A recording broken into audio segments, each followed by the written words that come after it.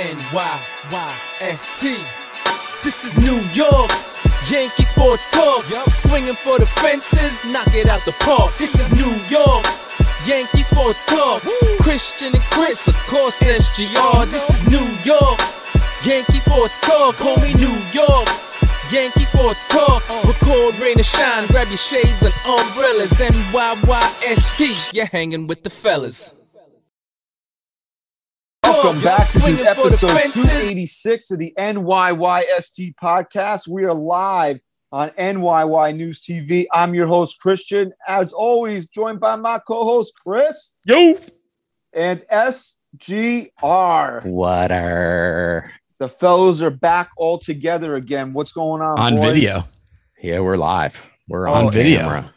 Oh, we're people back. Are going to get to see that sexy face of SGR today, huh? Yeah. What up? So everything is good right now, huh? I guess. Yeah. I mean the Yankees are just dick slapping people as they go along here. I mean, it's crazy. I know you're older, and I know we joke about it, but I'm going to say it in a serious. I'm going to say it in a serious term. Okay, much older than us. Okay. Okay. So you're how old? Okay, I'm 38. Okay. So you'll be 39 this year. That's right? Generally how it works. Okay. Yeah. So then, and then 40. Okay. 34. Okay. 42. Okay. 43. Okay. Happy birthday. 44. Okay. Let him get it out of his system. Yeah, I almost wanted to keep going. And Rye, you just turned 30. Oh, right? Yeah. Yeah. So that's a 9-year gap from you. And 9. About a 5-year gap from me. That's a big difference when we're talking about the 1998 season. True. Okay. I like where you're going with this. Okay. For you, Christian, you can probably remember it to a point where you actually can you go back and truly remember how dominant that team was? I'm not talking like the highlight reels that you see since we were kids. I'm saying, do you remember living in the moment? No, watching that team dominate. I was 15, bro. I'll be honest with you. I didn't watch the team the way you do now. Yeah, I mean, I was 15. You know, so you're not a true fan. No, I'm a fake fan. Okay. I didn't know what WOBA was when I was 15. Okay. All right. So then we can all say that this might be it from our memories, our true memory that we can recollect. This might be the most dominant Yankee team we've seen through 60 games of a season. Okay. Yeah, sure. Yeah. That's pretty remarkable considering where we stood before opening day. Yeah. For sure. Opening day. Wild. Okay. Are you still waiting for the other shoe to drop? Well, let's get through this next 13 games here. This is the big test right here.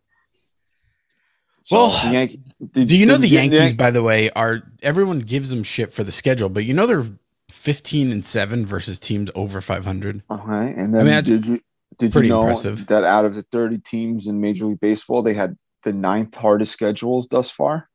Oh, that was out of all teams in Major League Baseball? Wow.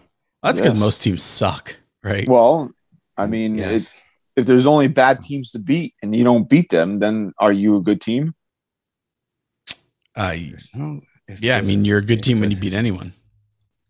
I mean, the team is 44-16 right now. I mean, that's nothing to sneeze at, bro. This is the most incredible run to start a season that I can ever remember.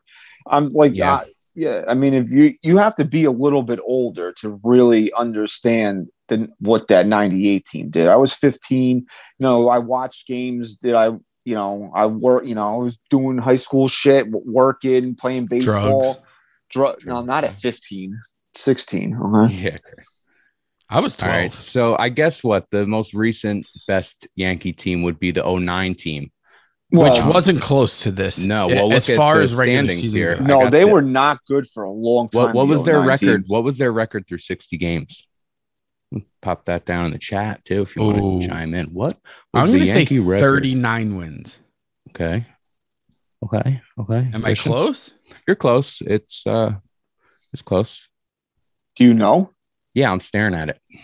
Okay, what is it? Oh, 34-26. Christian, I thought you were going to chime in No, and get a guess. I'm saying I know that they weren't very good good for a while because 34 you remember and 26. Wasn't it late June when he Cashman had to fly down to Atlanta and they won that 1-0 game on the Cervelli home run, and that was kind of like the turning point for the season in 09. So they didn't get out of the gate hot. The 2019 team, I know they failed miserably in the postseason, but that was a 103 win team. But it's still they were at. We pass over that team for some reason with how dominant they were in the regular season. You said the 2019 team? Yeah, because they failed miserably in the postseason. They were that was when they lost in the ALCS, right? Game 7, 38 and 22 that year. Yeah, so they're on a pace to win 117 games or something like that right now. I think. Yeah, something around there. Fucking wild. What I'll tell you what's really wild is that the event at Yankee Stadium is now less than 2 weeks away. I mean, it's June 25th will be here before you know it. Are tickets still available? Can people still attend this event? Yeah, you just go on Twitter. You go on the Twitter. Yeah, it's easy to find, easy to navigate. Click it at NYYST_podcast. The link is still there, pinned to the profile. It's going to be crazy, man. I'm very much looking forward to it. And next week, we will not be live next week because the Yankees are playing Monday night. We're going to have a taped show for everybody. We're going to record Sunday night, and I have a special guest coming on Sunday night. Really? Oh, yeah, you do. Okay. I have a special guest coming on. Okay. Promise you will not get triggered, okay?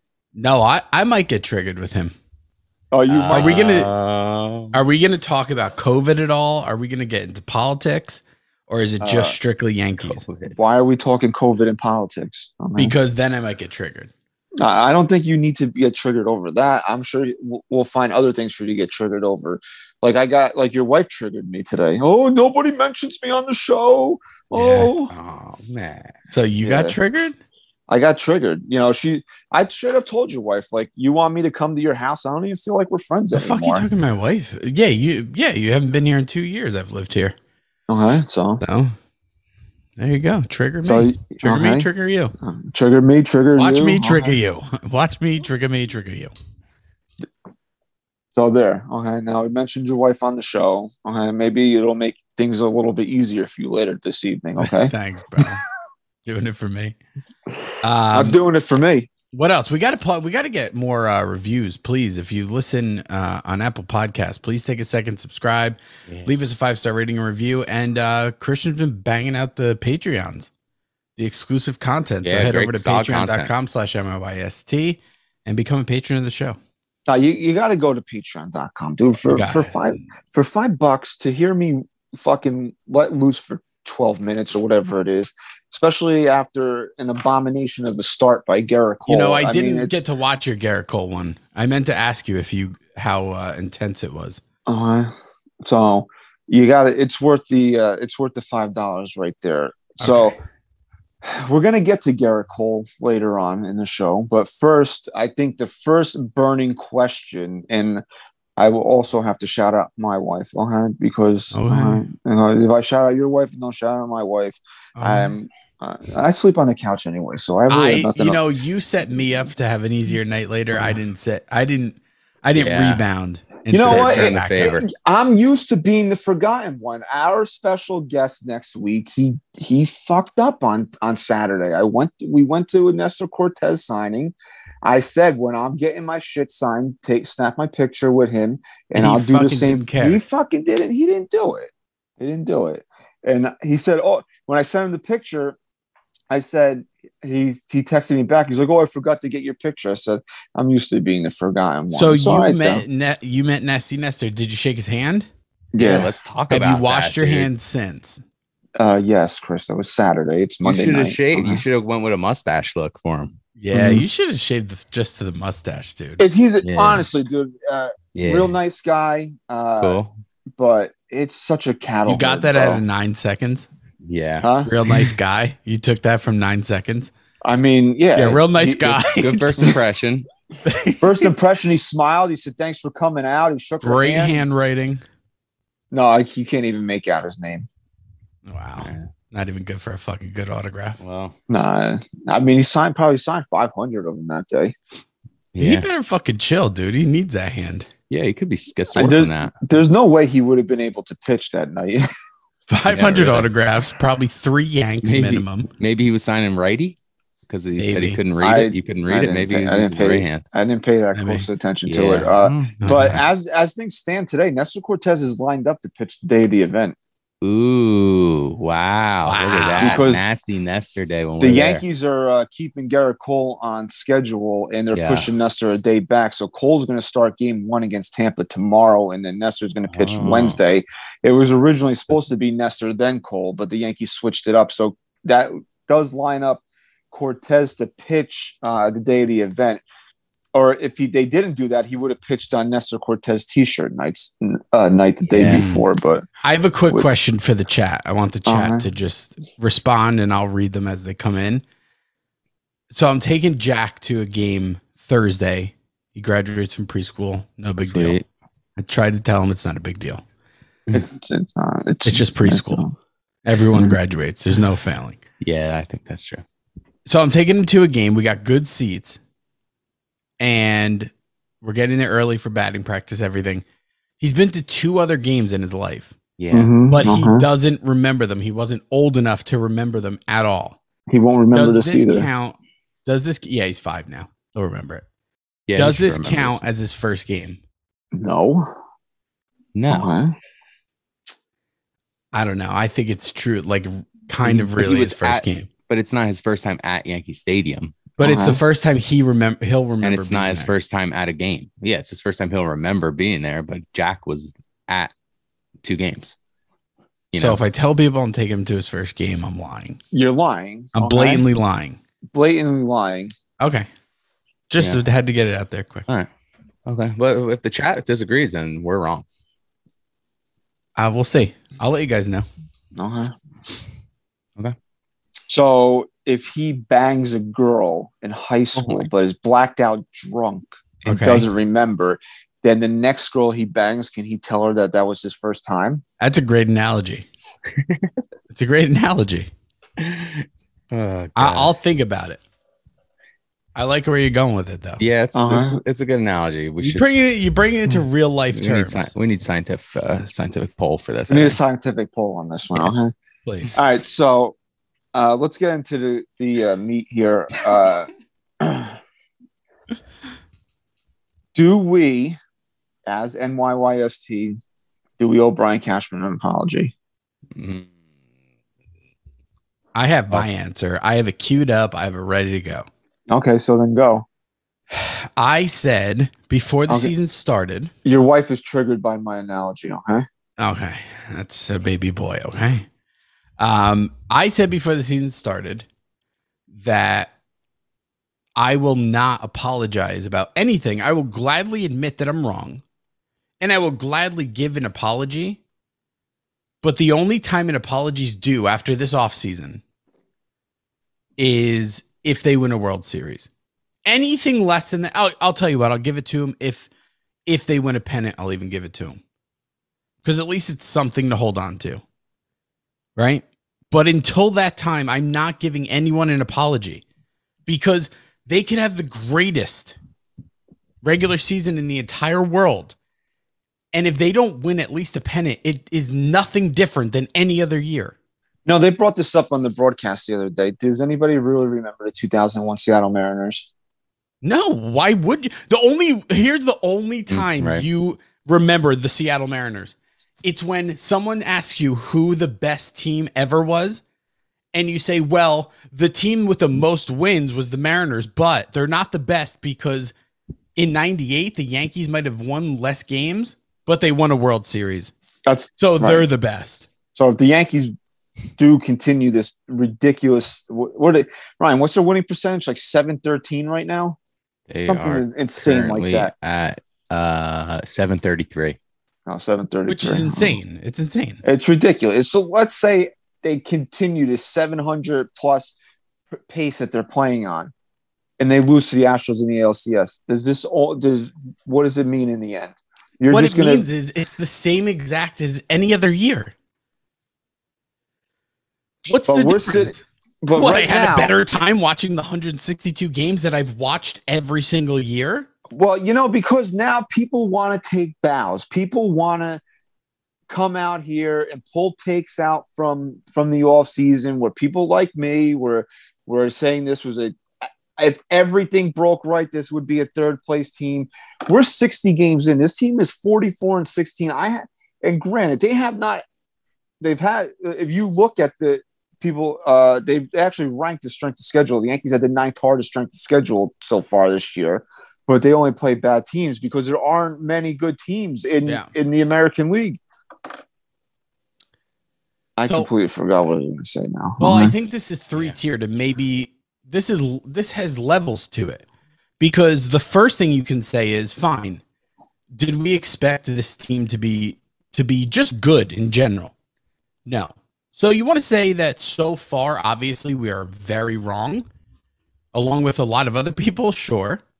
That's one level of it. The second level is, you also didn't know they were going to be this good. No one in their right mind, without any bias, is sitting here saying that this team was going to be 44-16 after 60 games. But somebody had it first. Okay?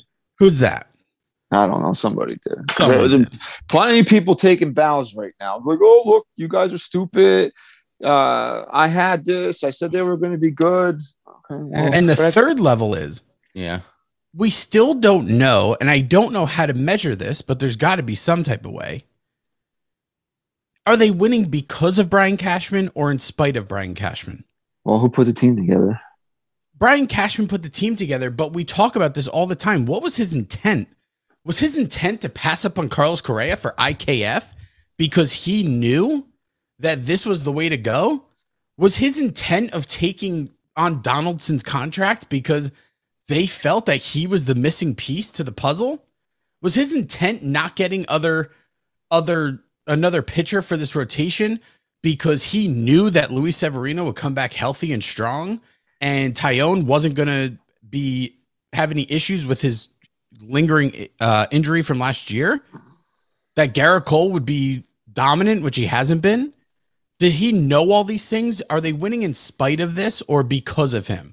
Because it's very difficult for me to say because when he didn't justify any of his actions other than we think we put together a World Series caliber team. I think it's fair to say now, looking back on it, he was right about the rotation. Okay. I'll give him that for sure. I think that one we have to give him now. Because he came out and addressed that. Right? He came out and said, this is why I'm not getting anyone else because of this. Yeah. Right? Maybe, but like when it comes to Rizzo and people saying, oh, he knew Rizzo, then why did he wait so long to sign him? Why did it take until that night when we started hearing the Cubs were interested again? If Rizzo was the guy, if you knew Rizzo was the guy, why wasn't he signed immediately? He was a fallback. He was a fallback option. And anyone can't look at me with a straight face with the shortstop pool that was out there and tell me that IKF was the guy that you want on your team to build a World Series caliber team. He scares me. So for me right now, it's in spite of Cashman, but either way, I will give him an apology if this team wins something. For sure, and I'll be happy to do it. Yeah, because our expectations were pretty low going into this year, and they're totally exceeding those, and that's awesome. Like, who cares that we're wrong? I'd rather be wrong than right on this. So, okay, you were wrong. Okay, I was right. You were wrong. Okay, Cashman did come on the NYY News Roundtable and did grade himself with an A+. So that is true. He did believe in himself the whole time. I don't think if you give Cashman truth serum, he honestly could not tell you he thought this team would be 44-16 right now. There's no way. There's no way. But you have to look at it like yes, the rotation has been great. It has been. Even with Garrett Cole being highly average this year, this rotation has been great. You're looking at, well, he hasn't been bad. He hasn't been good. He's been kind of just there. He's had his big games. He's sucked at times. We'll get into that. But you got Sevy coming back, who is pitching like a guy that you would trust to take the ball in the postseason. Nestor Cortez, he had a rocky start against Minnesota, but the guy's ERA is still sub-2. Tyone is at a couple of shaky starts back to back. It's hard to kind of grade yesterday's start because the Yankees were up 30-0, but still, he wasn't great yesterday. And then, Jordan Montgomery, I mean, this fucking guy, all he does is go out there and pitch. That's what this guy does. It's crazy. He doesn't get honestly, Jordan Montgomery does not get enough respect from this fan base. Just because he's like this doofus, fucking lanky, nerdy looking white dude. Nobody gives him the attention that he deserves. You can literally cut your fucking arm out, blood everywhere, and take that blood and sign 6 1/3, 2 runs every time Jordan Montgomery takes the mound. How often does Jordan Montgomery not give you that type of outing? In fact, think about how great Nestor Cortez has been. Think about how good Sevy's been, Tyone, right? Think about how that historic run this rotation was on in that 2-week stretch before they hit Minnesota. Jordan Montgomery is the only pitcher on this staff that has not allowed 3 earned runs in a game yet this year. That's crazy. That's insane. And he's finally starting to get some run support too, which is nice to see. He's gone 6 or more innings in his last 4 starts. 6, 7, 6 1/3, 7 innings. That's great, man. You're getting length out of a guy that you just don't expect to. He's only gone less than 5 innings twice this year. And one of the times I think the Yankees blew the game open, or they had a lot of unearned runs then against him. This was he pitched the 6 home run game. I said, this dude must feel like the first night he ever got laid with the way the fucking guys are hitting for him right now. That was wild. Never saw anything like that either. So, I mean, if you look at this, is what makes me feel a little bit better about this team going into the postseason than in years past. This team doesn't win the same way every night. Mm-hmm. Right. They had the game on Saturday night where they hit 6 home runs. They ended up scoring. I think they won 8-0 or whatever it was. But even Saturday, even Friday night, frustrating game. It was a brutal game to watch. The Yankees and Cubs were combined 0 for 30 runs in scoring position. You fucking pluck Jose Trevino off the bench in the 13th inning. Guy gets a single win in the game. Comes through. These are not games that the Yankees won last year. No. They do these little things. Even like an IKF, the guy has no home runs. His OPS is in the mid 600s, but he finds a way to slash a ball down the right field line. They're driving a couple runs. So, no, I think that it's still hard to say that like IKF was a choice that he willingly made. I think we all know the reasons why IKF is on this team. But are we now looking at a situation here where the pieces are fitting? Yeah, maybe. But if you go back, actually, and I meant to say this, if you go back to an episode like a year or so ago, I said one of 2 things has to change. Either Cashman needs to spend money differently and get the guys that we need to get here, or something has to change on a organizational level with the philosophy of this team. And it has big time. Now they're still benching guys a lot, which I'm more than okay with if they do it strategically. And it hasn't been too bad because everyone's contributing. But as far as the on-play shit goes, this is a completely different baseball team. They're a lot more aggressive on the base pass. They almost seem like they're looser playing the game. Well, that's what happens when you're aggressive like that, and you're just naturally not so tense. And you want to know something? The team doesn't mind taking chances and taking risks and failing. Okay. You weren't here last week, okay? But we talked about this. This is you have to credit Aaron Boone for a lot of this. Yeah, absolutely. For sure. And what's changed in Aaron Boone? Is it just simply now last year take 2020 and throw it out the window. A lot of fucked up things happened in 2020 and whatever. Last year, was he managing not to lose his job? Maybe. And now he's got this contract. He's got this new contract. He knows he's not going anywhere. Did he have a conversation with Brian Cashman and said, yeah, I want to come back, but I got to be me. I got to manage this team the way I want to manage it. Yeah, you can still do whatever, make your inputs and whatever, but I need to have a bigger control over how this team is operating on the field.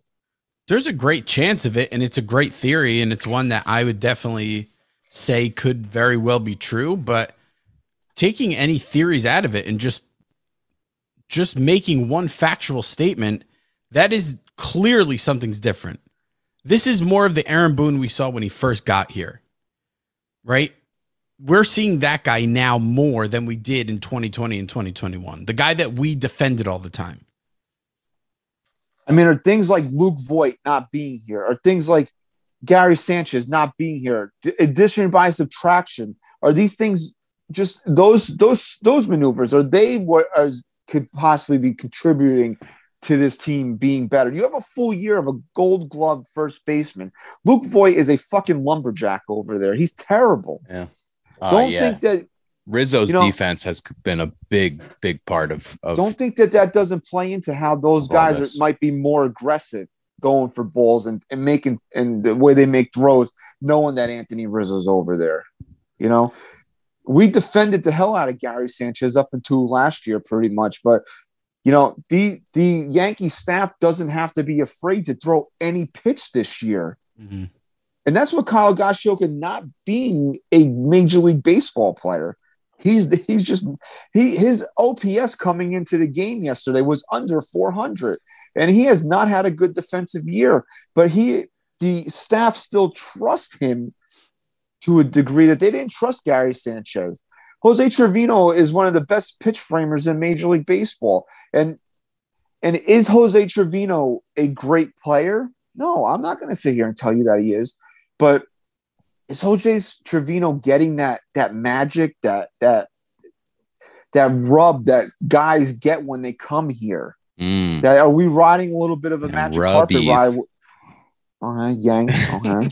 Yeah. Yanks. Sorry. It's not a trigger there. Ooh. That some guys get when they come over here. Carpenter's got the hypnosis, that trigger, that Shelley Duncan syndrome. Oh, damn. Except he doesn't look like Shelley Duncan. Yeah. Oh, God. Luckily. We call him Matty Mustache, Matt Carpenter, right? The guy is just coming up and he hits bombs. Matty Mason, WB Carpenter. Yeah, the Yankees does look just like him. This guy could not crack the Texas Rangers. They released him because they weren't going to call him up. And the Yankees were pouncing on that. This might be where you have to credit Brian Cashman. Yeah. What did you see? What did you see that you knew that Matt Carpenter was an all-star in 2015? We kept saying that, right? We kept saying that, Marvin Gonzalez, I love the move in 2015, But what did Brian Cashman see in him that he knew that he could come up here and contribute? He could come over here and contribute to this team. I think you made a great point about addition by subtraction, because I was trying to think the other day, what's different about this team than past years? And you can say like Donaldson and you can say guys like Carpenter, but if you really think about it, every good team has, guys like Donaldson that come in and kind of shake things up, will produce here and there, whatever, great defensively. Every team has a guy like Carpenter who comes up and it's lightning in a bottle and, whatever. But what's different about this team? And for me, it's like not watching Gary Sanchez strike out with the bases loaded and 2 outs in the 9th inning in a 1-run ball game. Like those things. And I'm sorry, I love Gardy. I'm sorry to you, SGR. Love him. Yeah, I love the guy. I'd still take him over Hicks. Okay. Elite Walker, bro. But maybe not having Brett Gardner anymore. Gary Sanchez striking out. Gary Sanchez not being able to keep balls in front of him. Maybe those things are what is different, and not so much the guys that are here and construct. Luke Voigt. Luke Voigt. Yeah. Luke Voigt. Yeah, that's a big one too. Just look at the defensive difference because of those two replacements of Gary Sanchez and Luke Voigt. Everybody says this team catches the ball better. They play better defense. Look who's not here this year. Yeah. And Gleyber is not a shortstop. You took the words right out of my mouth. Gleyber Torres is a much more competent second baseman than he ever was at shortstop. And he's actually, you can even go as far as to say that this year he's proving how skilled he is over there, because he's been pretty phenomenal at second base. Yeah, he's had his moments here and there where you see shortstop. He's always gonna have a brain fart. He's never gonna be 100% locked in mentally. Like that. I trust him at second base. But you're watching a guy who said, I need to change shit now and show the player who I am. And you're looking at a completely different player than you have the last couple of years. Yeah, he deserves I think if any player deserves sort of an apology from the fan base, you got to say right now, it's Gleyber Torres. Well, right? I'm not going to say yes to that, only because he deserved to be doubted. It's not like we didn't give him enough time, right? He broke through the scene. And you're one of the top prospects in all of baseball coming up. You can't just disappear for 2 years. This is my big problem. I've said it before. My big problem with Gleyber Torres was he was so bad last year that him alone caused all the angst that we went through as Yankee fans in the offseason. Because if he gets the shortstop job last year and he even plays okay. He's even okay out there. Okay. The thought of us having to go out there and get a shortstop doesn't even enter your mind. Yeah. Right.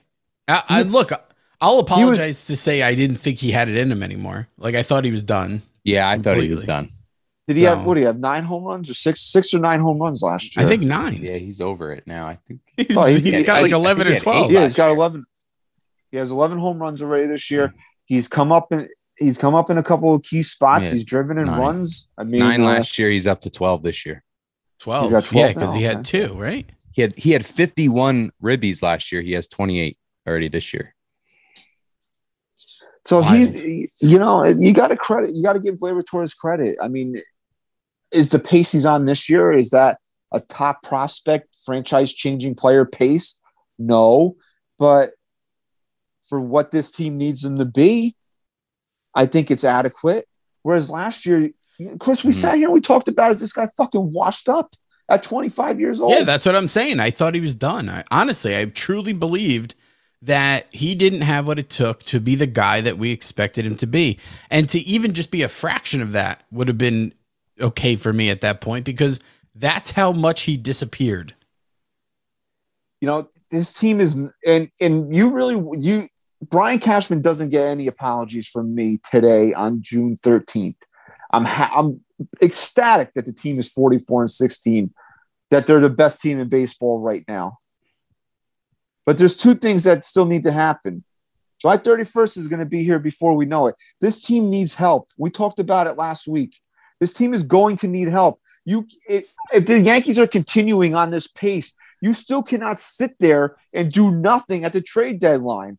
Aaron Hicks and Joey Gallo, who have been better recently, I'm not going to say that they haven't been, but something's happening outside. Okay? But this team still needs help in the outfield. You can't go into a postseason series with both these guys in your lineup. It just can't happen. Okay. Well, it's going to be Gallo. It's not going to be Hicks. Hicks isn't going to go anywhere. You have to improve somewhere. Okay. If Hicks is going to stay because he's got the contract. Gallo's a free agent at the end of the year. So if you just have to pick your poison in that situation, you have to go and get yourself an outfielder. I heard an outfielder was just DFA'd recently that might be available. Well, we'll get to that. We can get to that too if you want to. Righty too. They could. That's what I was thinking. If they are going to add anybody, I think it'll be a right-handed outfielder. They got to go get Andrew. Andrew Benintendi is the guy that they should target.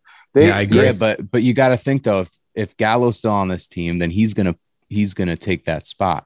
He can sit on the bench and collect fucking dust for all I care, huh? Yeah. I mean, he's been better. I don't want to. look, it's hard to say these things about these guys that they've been playing. But does anybody think that Joey Gallo's all of a sudden going to revert and become a guy that gets on at a 440 clip and he's going to hit 40 home runs? No, I'd be shocked. But don't you think Joey Gallo could be the kind of guy when he gets up in the postseason, he just makes contact and he has a really big moment for them? He has the potential. Gun to your head, do you trust him? If the World Series is on the line and Joey Gallo's up, do you trust him? I mean, no. I trust that it's either going to be a home run or a strikeout. So in that way, he could be the kind of guy you want up if you're down 2 with 2 outs. Okay, two outs. 90. God, would you even give him Would you even give him 10% on the home run? God. 90% what you need on the strikeout? Well, they have that now. They have the percentages that pop up on you Apple watch the TV. game on Apple. Yeah, it's great. I love it. About a 1% chance, but it's still, you're saying there's a chance. And it's kind of like the Higashioka Sanchez argument that we have on here. You'd take Sanchez over Higashioka because of the off chance of that he's gonna, hit a home run. So Gallo still has that power, but I mean, if there's a better option out there, I just don't think that the move would be to get a Benintendi or a lefty, because that's the guy right now. If this postseason started tomorrow, that you had a questionable player that could get taken out of the lineup, it would be Gallo. I still think that this team is going to need help in the bullpen. Yes, I think the Yankees for sure. The move. That's the move. That's I realistic. I know everybody's like, let's go get Ian Happ. There's 2 guys on the Cubs that you could probably get right now if you wanted them. And I'm sure the team loves Kyle Higashioka. I can't have him starting postseason games. No, at all, like ever. Should not even come close to it. And I love Jose Trevino, but at the same time, is this a guy that can catch 110 games a year? I don't know, but I'm at least willing to give Trevino if you're going to go out there, if you're going to go out there and get Contreras from the Cubs, like I want the Yankees to do, Jose Trevino's the backup. Yeah, and I think Jose Trevino, retains his magic he's got going on more if he's a backup than he is exposed to the pitching every day. Yeah, right. Because that's going to be a problem too, Chris, is that we've seen this with Kyle Higashioka. When he started to play every day, we saw that he wasn't a Major League Baseball player, that he wasn't a starting player in this league. And this year he's proven that he doesn't even belong in the league. So if we start giving Jose Trevino 60, 70% of the games, which he should play right now, because that's how much better he is than Kyle Higashioka, is that magic going to start to wear off? Could. Is it better to go out there and get Wilson Contreras and play Trevino twice a week? So then isn't the smart move to have Trevino be the locked in starter right now? Let him play up until that deadline, and then you can kind of have a better I don't have a problem with that. Answer. Absolutely. That's something that because really what's the better option if they're really considering that? Yeah, what's your alternative? Higashioka splits time with him. I'm not okay with that. Not only has he not earned it, but Trevino has earned the spot. Right. At this point. Yeah. And there's an old friend. Higashioka has lost it and Trevino has earned it. Yeah. There's an old friend in that Chicago bullpen who's pitching really well this year. And I think the D-Rob Part 3. Why not? Okay. Trilogy. Okay. I'll take it, man. Oh, it's like Star Wars, okay. And I'm sure the people in the chat, everybody listening, will come up with 100 different names that they think are better than David Robertson. And you might be right. But here's why I trust David Robertson, because I've seen him do it in the big spot. Mm-hmm. I got time for guys that have balls on that mound. You know that there's no situation that's going to be too big for David Robertson. And there's no one still on that team, right? From when he kind of left with a little bad blood with the players. I forgot about that. They kind of left on bad terms with I don't even know what that really he was. Voted not to give one of the clubhouse guys a share or something. I forgot. I know how true it is anyway. I forgot about that. But I mean, honestly, dude, if you're trying to win a World Series, I think people can get over that. And how many of those people are even still with? And who really cares about the clubhouse guy? Right. Maybe he didn't deserve it. Let me know his name. Right, we don't even know his name. No, yeah, I don't know. I know he just left. He left on kind of bad terms with the players. The players. But I'm saying you need a guy in that bullpen. You need probably two guys in that bullpen because you're not getting Chad Green back. You don't. Aroldis Chapman, I think, is going to be starting a rehab soon. You don't trust it. You cannot trust this guy. He can, based on what we've seen from Clay Holmes, he cannot close. Aroldis Chapman cannot be the closer anymore. No, you owe him. And here's the thing: you don't have to baby him or placate his ego. He's out the door at the end of the year. If he doesn't like taking the demotion, fucking get rid of him, trade him, eat the money, and just deal with it. You don't need these bad eggs in the clubhouse. And that's why do the Yankees need Domingo Germán, the pitcher? Yeah, they do need Domingo Germán, the pitcher. For what he can be for this club, they need him. But do I want him in the clubhouse right now? No, not really. The closing role is another job that wasn't like, okay, so Trevino, right? He's not just the starting catcher by default. It's not just like Higashioka sucked, and so Trevino's just a better option, right? What I mean by he's earned it is that he didn't just fall into it by default. Same thing goes for Clay Holmes. It's not just like he's in that role by default because Chapman sucked and then got hurt.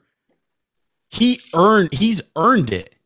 The guy has been fucking phenomenal. Right. It's like Gio Urshela taking the job from Andujar. Right. So you can't come back and then say, okay, but it's Chapman's job. I mean, you were just here because he wasn't pitching well and he got hurt. No, this is now Clay Holmes' job to lose. And I'll tell you what, if he does lose it, which we better pray he doesn't, Chapman's not even on the list of people I'm willing to give it back to. I mean, he would have to be at that point. I mean, who else would you give it to? I don't know. He would get first crack at it. If he would get first crack. My point is that's how bad he's been. So if he comes back and Clay Holmes has done nothing to show that he doesn't deserve to be there, and they give it back to Chapman, that's a bad move. You're watching a team that just doesn't care. There's no other way to put it. That'll be an interesting. It's an unserious move. You're unserious about winning. It's an unserious move. You're unserious about winning the World Series if you just hand the Aroldis Chapman the job. Now, if Clay Holmes goes out there for a 2-week stretch and he starts giving up runs and blowing games, okay, fine. I have no problem with that. But for let's say if Aroldis Chapman came back tomorrow and he gets the first save opportunity, that's wrong. That's absolutely wrong because I think we've seen enough out of him to know how that movie might end. It might end differently this year. Out yourself. Okay. Sophia, hi. Make sure you watch next week. Daddy's going to be on the show. Okay. Okay. He's going to trigger. He's going to trigger Chris. All right. So that'll be fun to watch. Okay. So, anyway, now, so you're not apologizing to Brian Cashman, okay? No, he could still ask my day. It's still an SMD tour for me. Okay. So, and that's as I was saying, there's two things that how he'll earn the apology. One, fortify his team at the trade deadline. Do not stand pat because that's just not doing your job. Okay. This team, we said it and we'll say it again, and then we'll move on. This team has an unprecedented opportunity in front of itself where it's going to most likely 90%, I can say with certainty, be the best team in the American League when the season closes.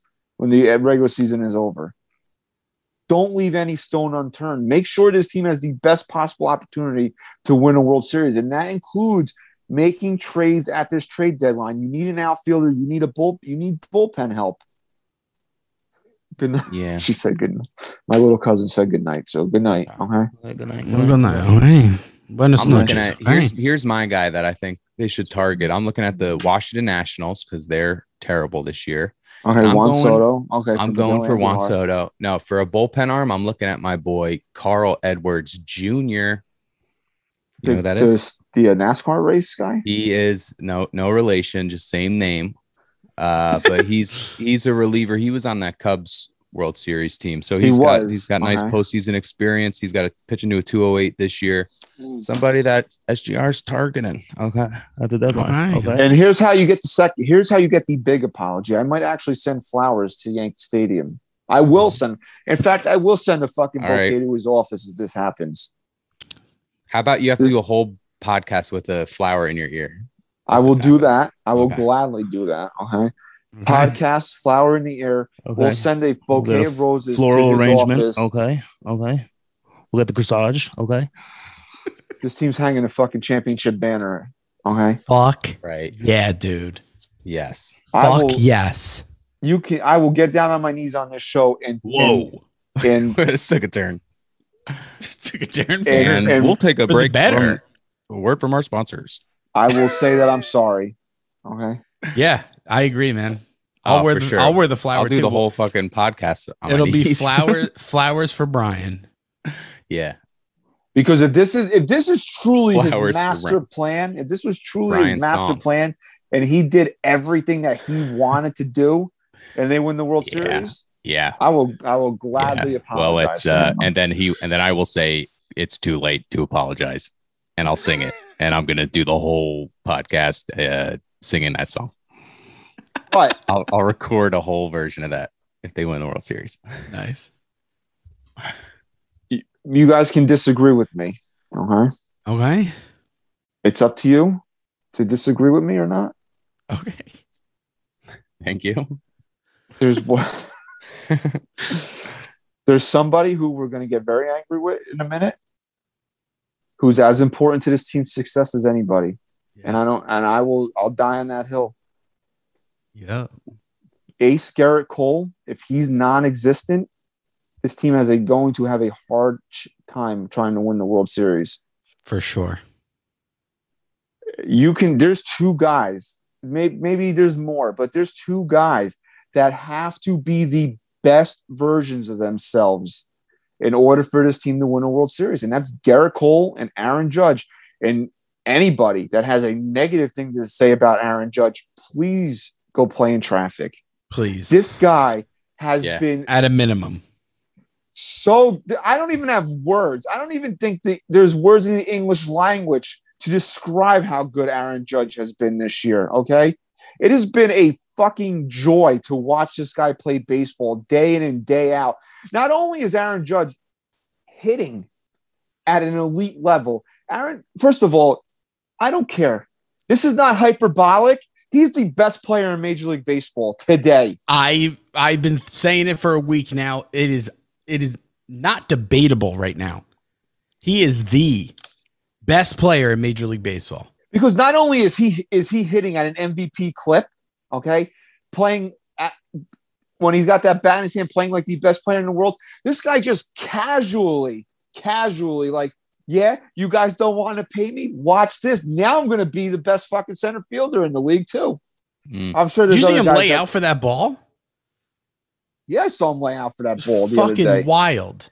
I'm sure there's other guys that are better than him defensively. But the fact that he's a very good center fielder after not playing it since college, and he's basically like on a whim as a fuck you to the Yankees to prove how good he is that he's doing this. The best player in the world is Aaron Judge. Okay. Damn, man. Yeah. Yeah. I fucking love that, dude.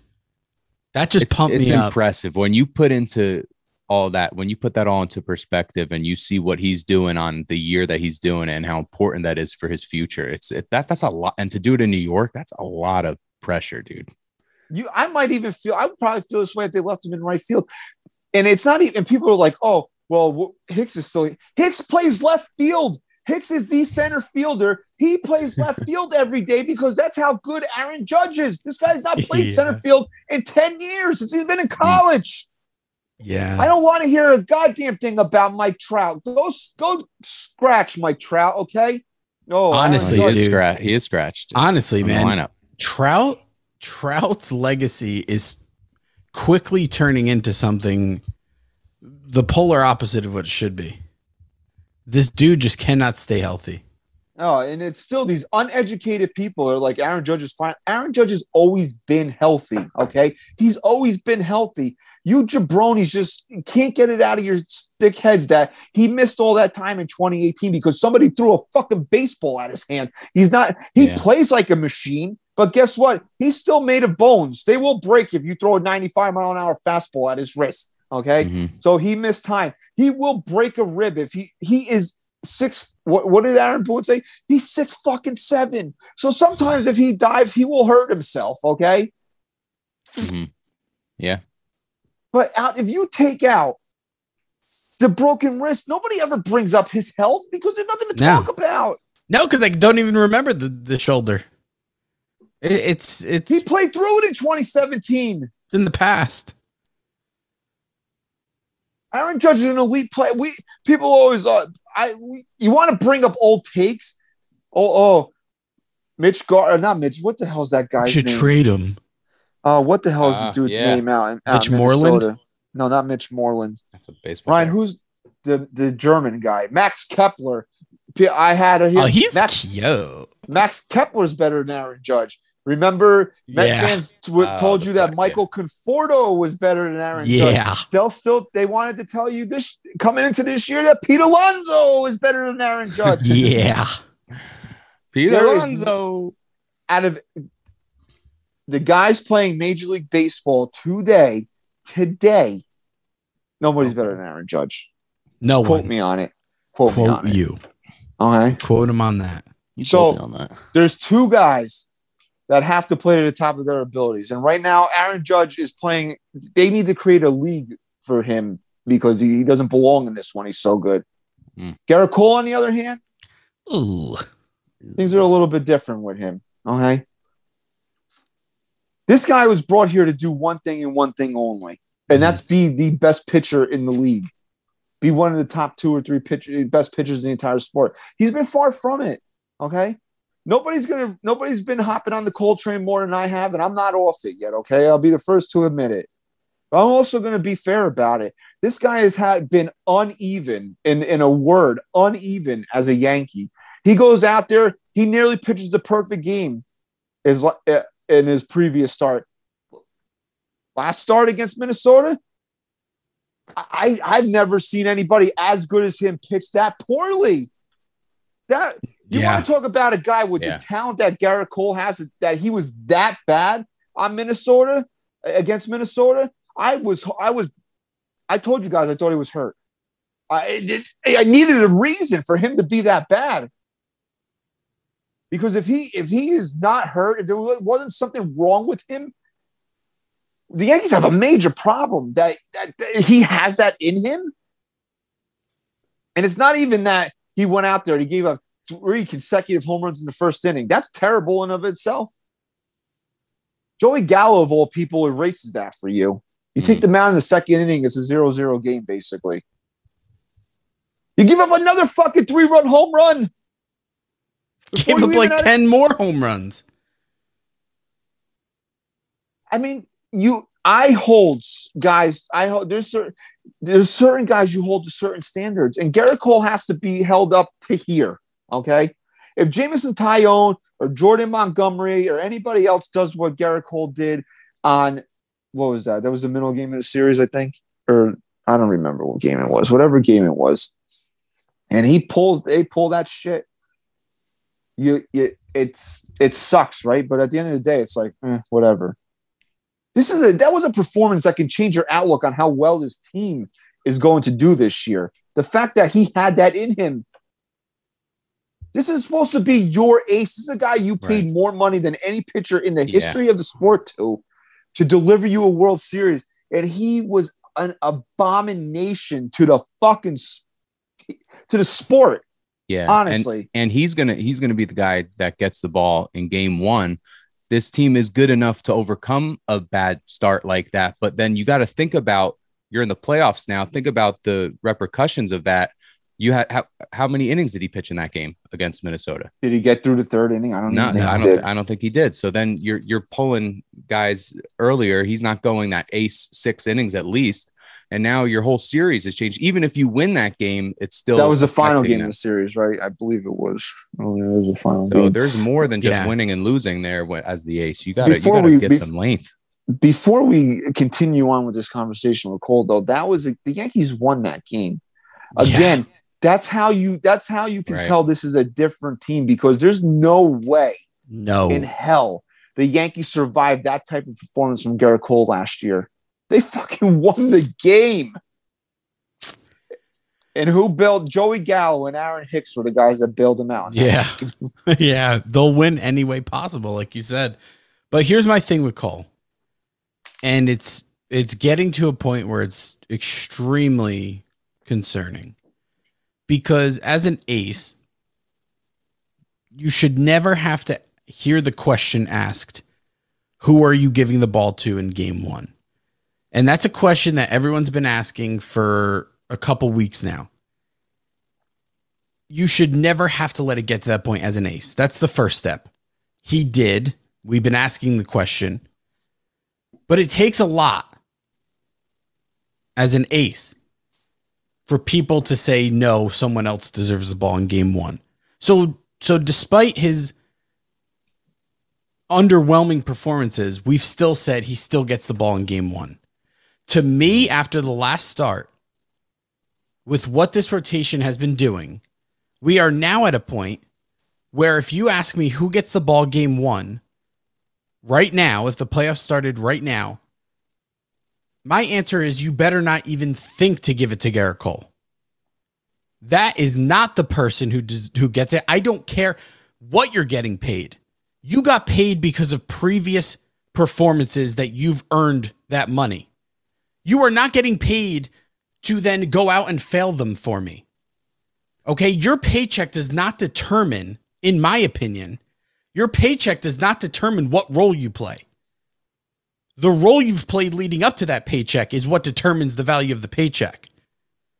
But just because you're Garrett Cole making $34 million a year does not mean that I sit down and automatically give you the ball in game 1 of a playoffs. No matter what you've done. Just because I'm writing you the biggest check. That's fucking asinine to me. Mm-hmm. Right now, at this current moment, I'm not saying this won't change or couldn't change, because I highly expect it to. Garrett Cole is not the person I'm giving the ball to game 1, and that's a really, really big problem for this team. Yeah, I don't know. I'm still going to give him the ball. No, honestly, it's so hard. You can't justify it. I've fucking been on record as saying I have no ammunition to fight anybody that says they don't want to give him the ball in game 1, but I can't start a playoff series with him on the bench. I can't do it.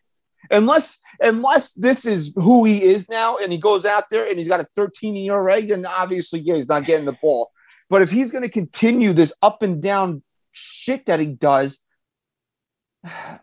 it's just going to be hard to send that message.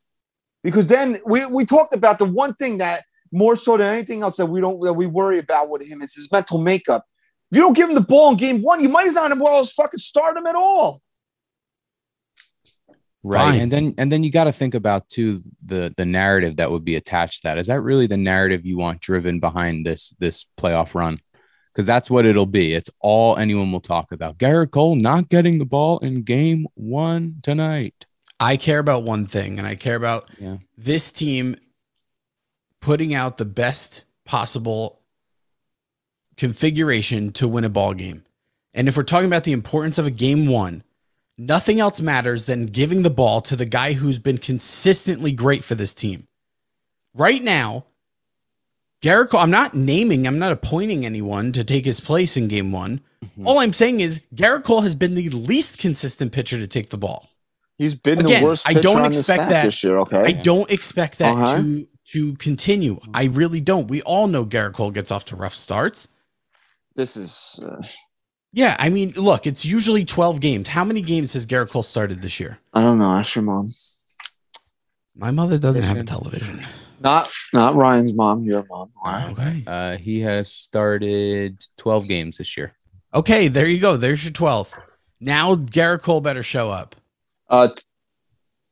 Tomorrow against the Rays would be a hell of a fucking place to start. Great time to start, man. Don't know if anyone told you, Garrett, but tomorrow's a good time to turn it around. So it perturbed me a little bit on Friday night when I saw Garrett Cole having fun in the dugout because I'm still mad at him. Okay, I'm mad at him. You give up 5 home runs in a game. Okay, you need to be bailed out. You shouldn't be, smacking Nestor Cortez's ass. And not only am I upset over it, I'm sure his wife was probably upset over it. I'm actually wondering what that conversation must have been like when Garrett got home on Friday, and Amy asked him, "What were you doing, smacking Nestor Cortez's ass?" Look, Amy, it's a sportsmanship thing. It's a clubhouse thing. It's something we do to cheer the guys on. I smack it, I pack it, and that's that. And Amy, you can't spell Amy Cole without ace, and I'm your ace, Amy. Please. He's not your ace, please. Oh, he's your ace? Oh, he's your ace? Oh, he's your ace? Is that how she cucks him? Does she walk around and just be like, "Oh, Nestor, my ace"? Ryan, have you been working on that? Because that was phenomenal. Bro. That was phenomenal, dude. Yeah, I've been listening to it. He's got, kind of just a monotone Kermit the Frog a little bit in there. And you kind of just stay right here. You go up a little bit at the end because you're a little bit deeper now, which is you're capturing him really well. Yeah, this is somber. This is somber Garrett Cole.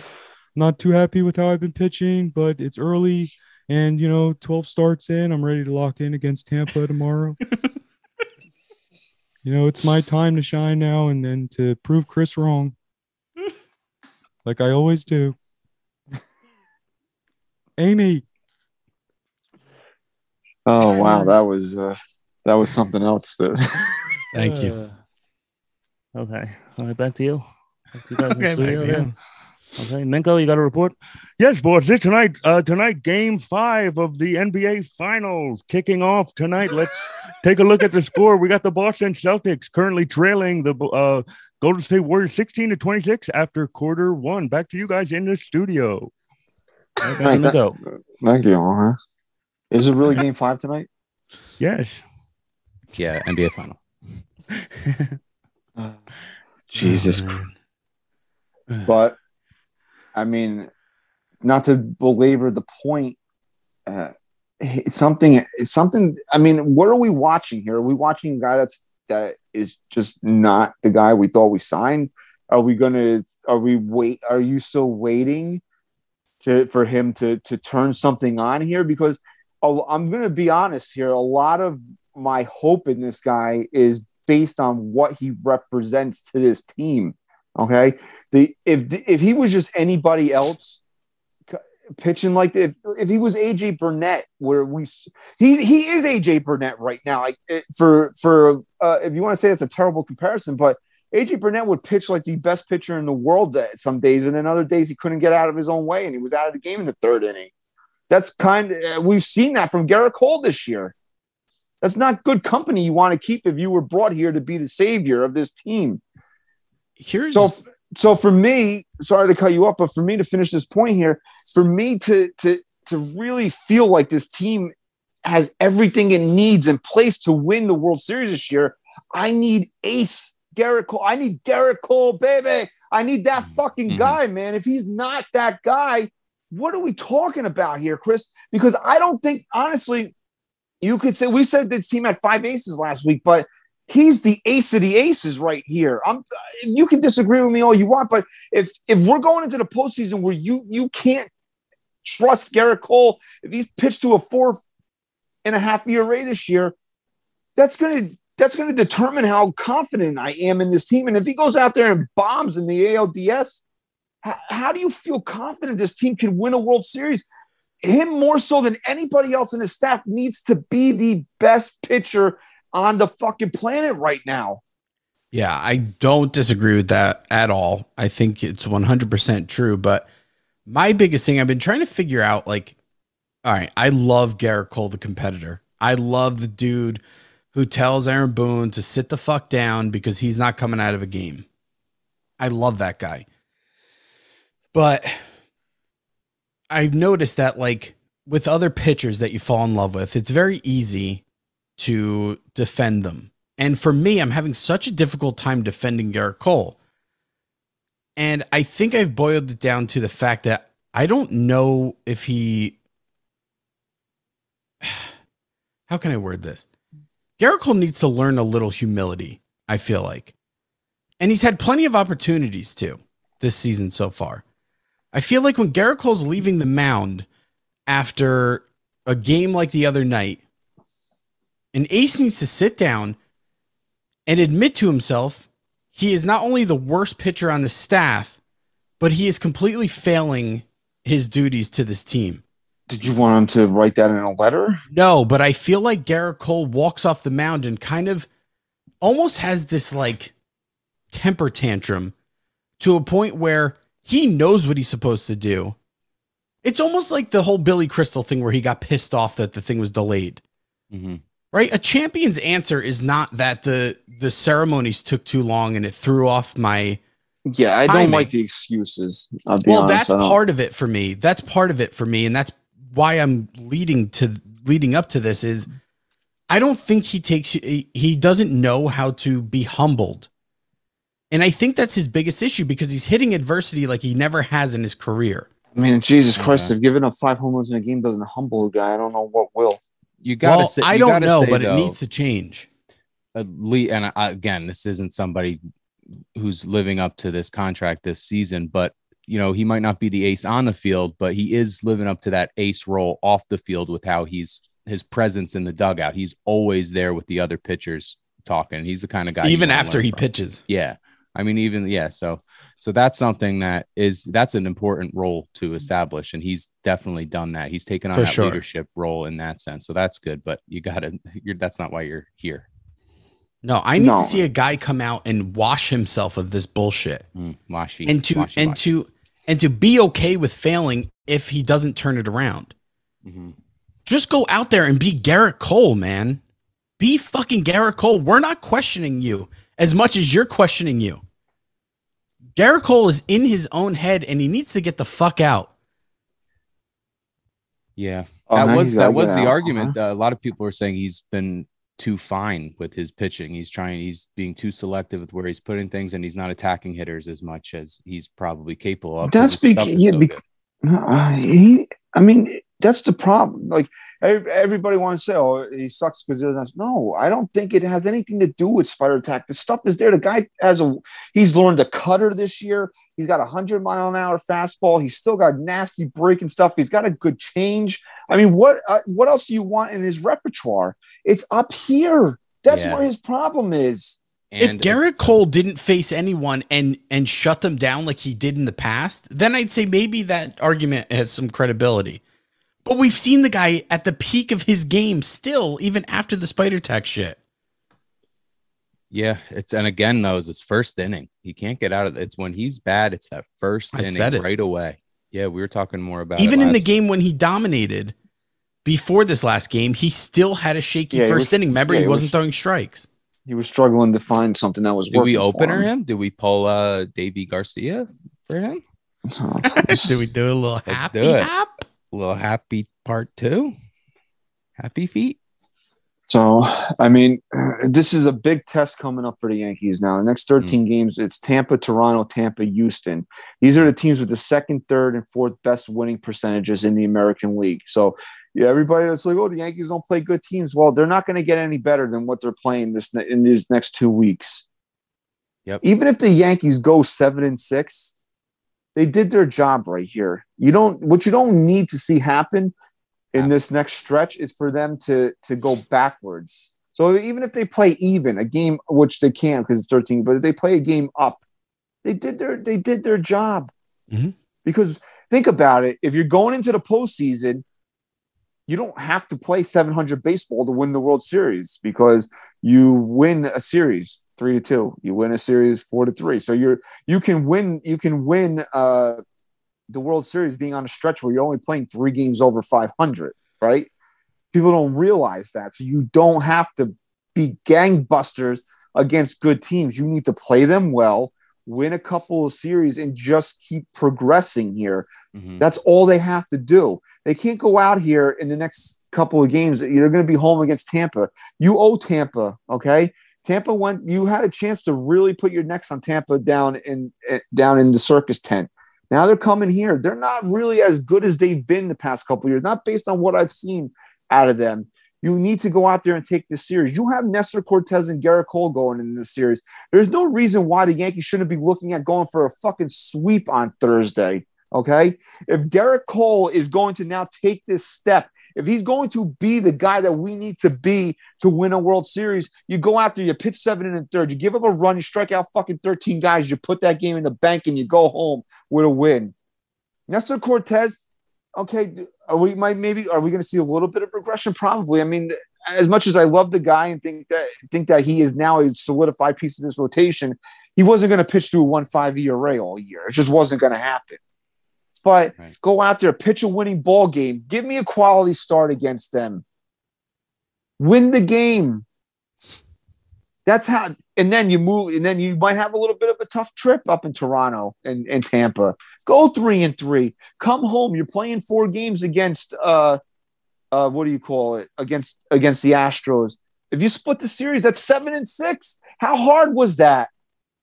It wasn't. And then you go and you actually finish the stretch a game closer to being 30 games over 500 than when you started. It's not. I'm not asking them to go 10-3. I'm not asking them to play 700 ball.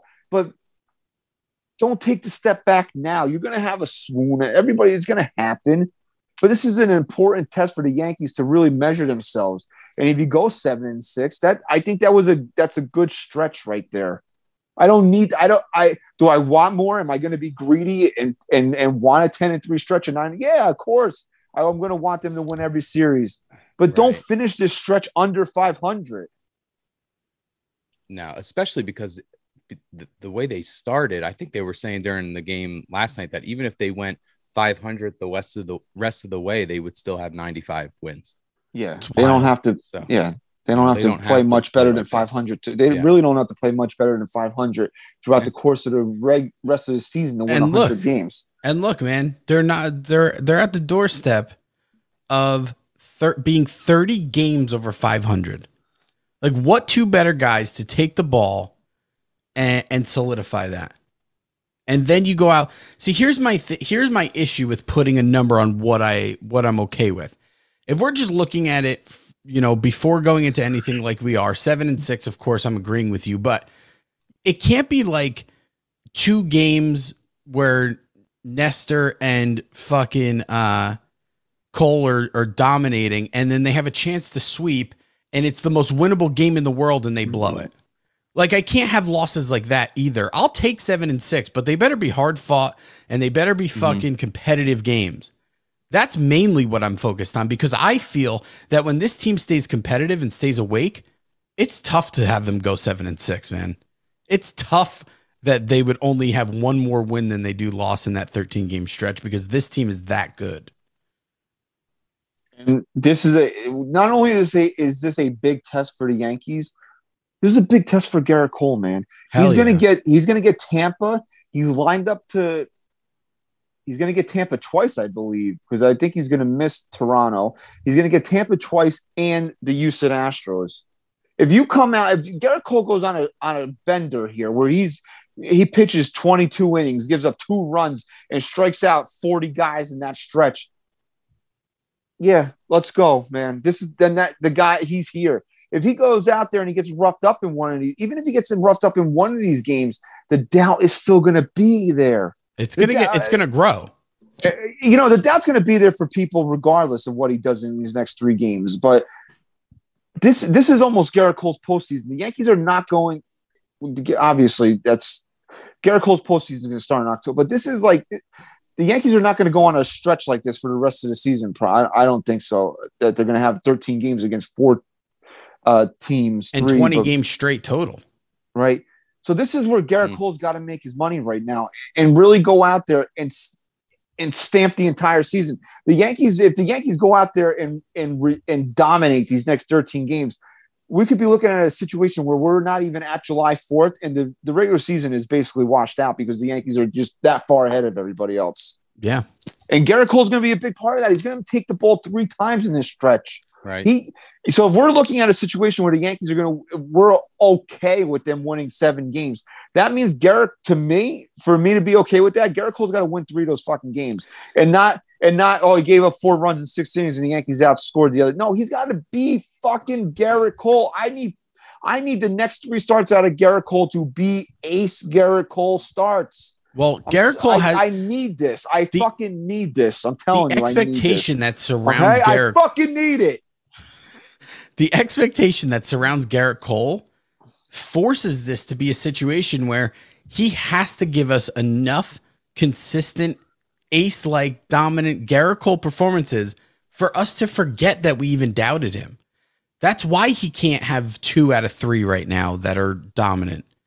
No, he needs to go on a run here where we forget that we even doubted him, which he's more than capable of doing. And then if he has a blunder, we can say, yeah, but that's an anomaly at this point. Garrett Cole's been dominant.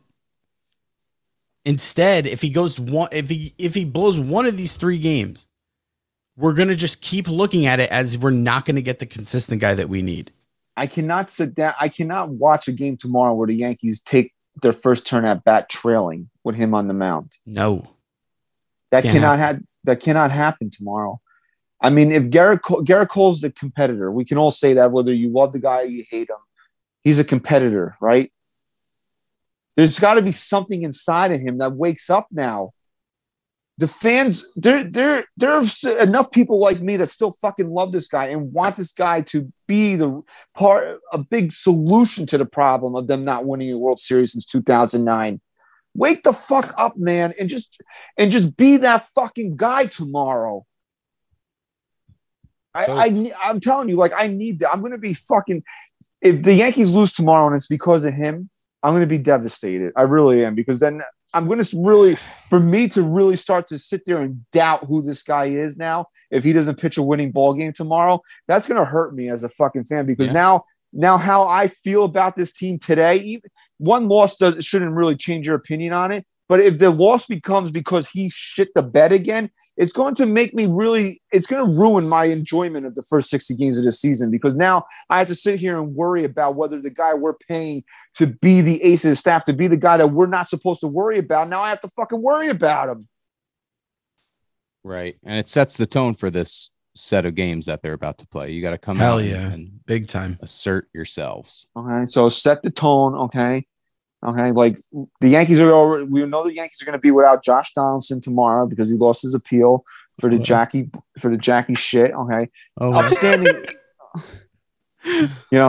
That's Tim Anderson, such a great guy. A great guy. Apparently he knocked up somebody that wasn't his wife. We are going to start banging. The Black Sox scandal. Okay, of 100 years later. Okay, happy anniversary. Okay.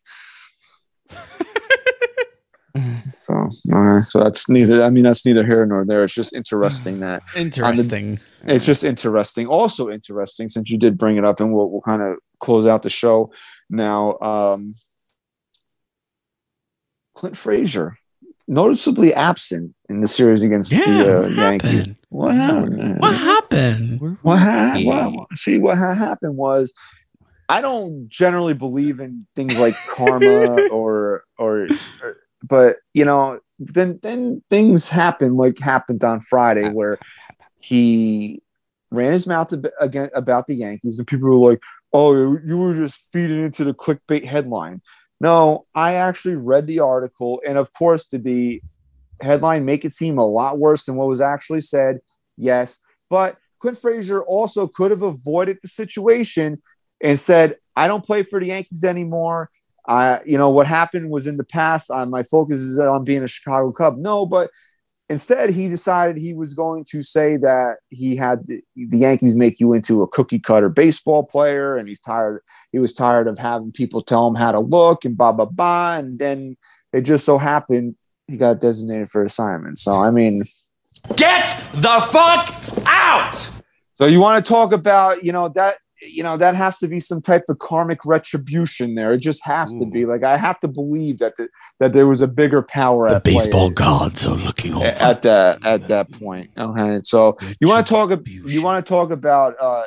You said this a couple weeks ago that Joey Gallo would never play baseball again. I always firmly believed that Gallo would always get another shot. Now I have to believe. I have to believe that it would be tough for Clint Frazier to get another shot here. Yeah, no, he'll get another shot because no one's going to put him on a major league roster right now. No. Well, but the reason behind that move was because of Jason Hayward was coming back from injury, and they didn't want to DFA Hayward because of all the money he's owed. So they kind of had no choice. So if there is a bottom feeder team that wants to try him out, I think he could be on a major league team. The Pirates. Okay.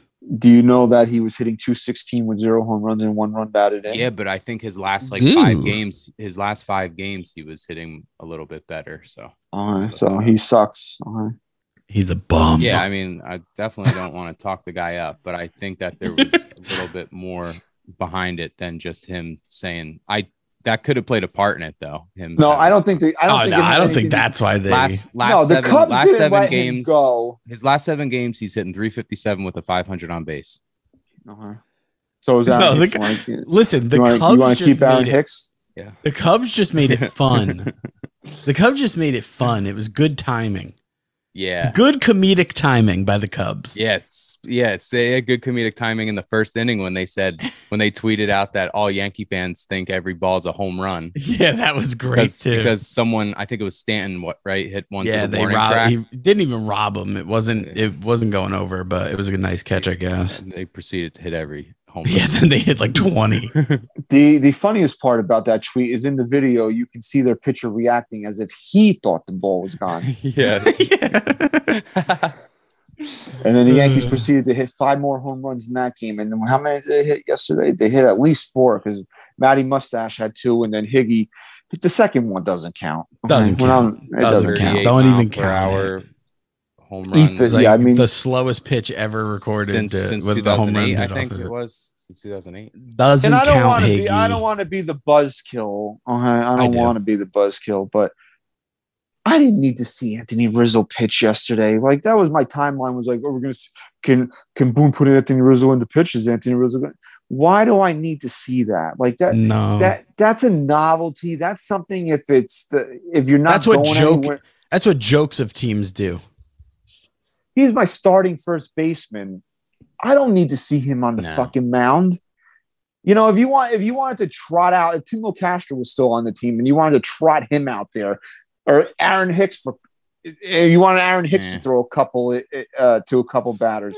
Yeah, the expendable ones. Not Anthony Rizzo, because people were telling me, well, he throws the ball harder around the horn than he would to the plate.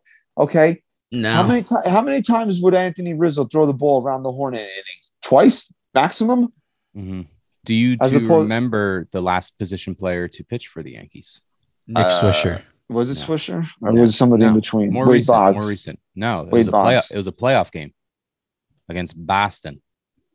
What? Was it Austin Romine? Yeah, Austin Romine. Oh God! Oh, that was 2018. Yeah, blocked that, but my memory. Okay. So that's that. Okay. A couple of shout outs here we have to do before we wrap up here. We did the family shout outs. Okay. And speaking of family, the OG Patrick, his family grew by 1.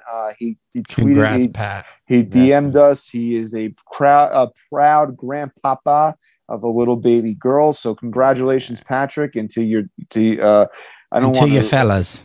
And I don't know if it was his son or his daughter, but whoever had the baby, congratulations to them. Congratulations to your family, the OG, Grandpapa OG.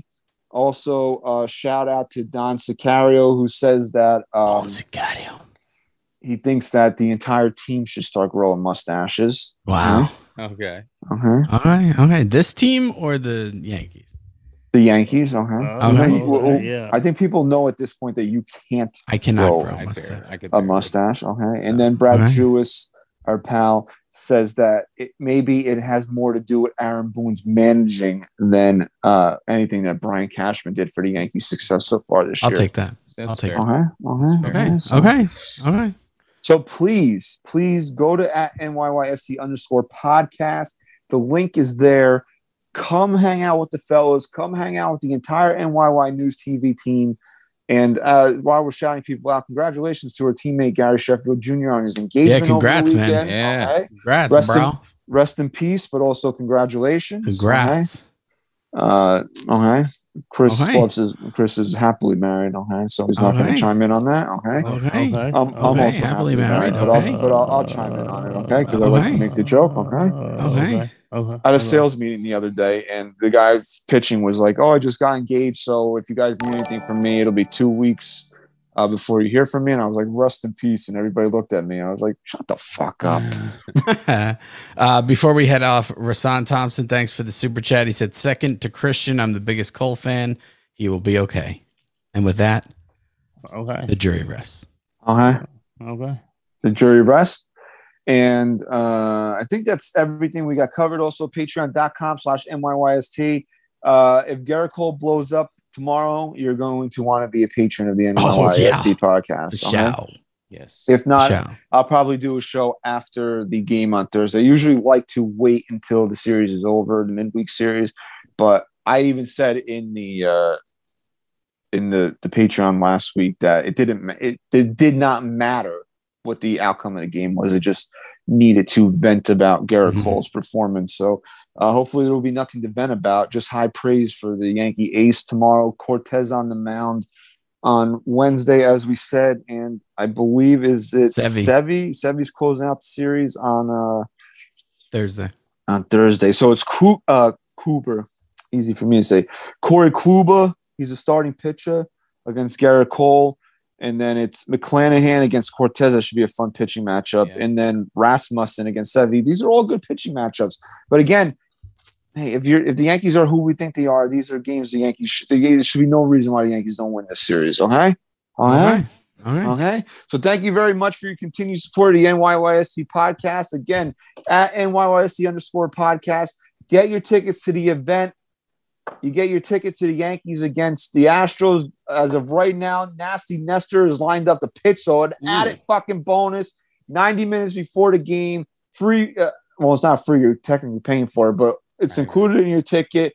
Food and beers. Hang out with the fellas. Hang out with Team NYY News TV. Don't miss next week's show, even though we won't be live for the premiere. Chris will be triggered by another member of my family. So fucking triggered. He'll be on the show. I promised him if he came to the event, he can come on the show, but he had to promise to trigger Chris. Triggering in effect next week. Thank you very much for your continued support. Episode 286 of the NYYST podcast. SGR. Go Yanks. Chris, say goodbye. Peace.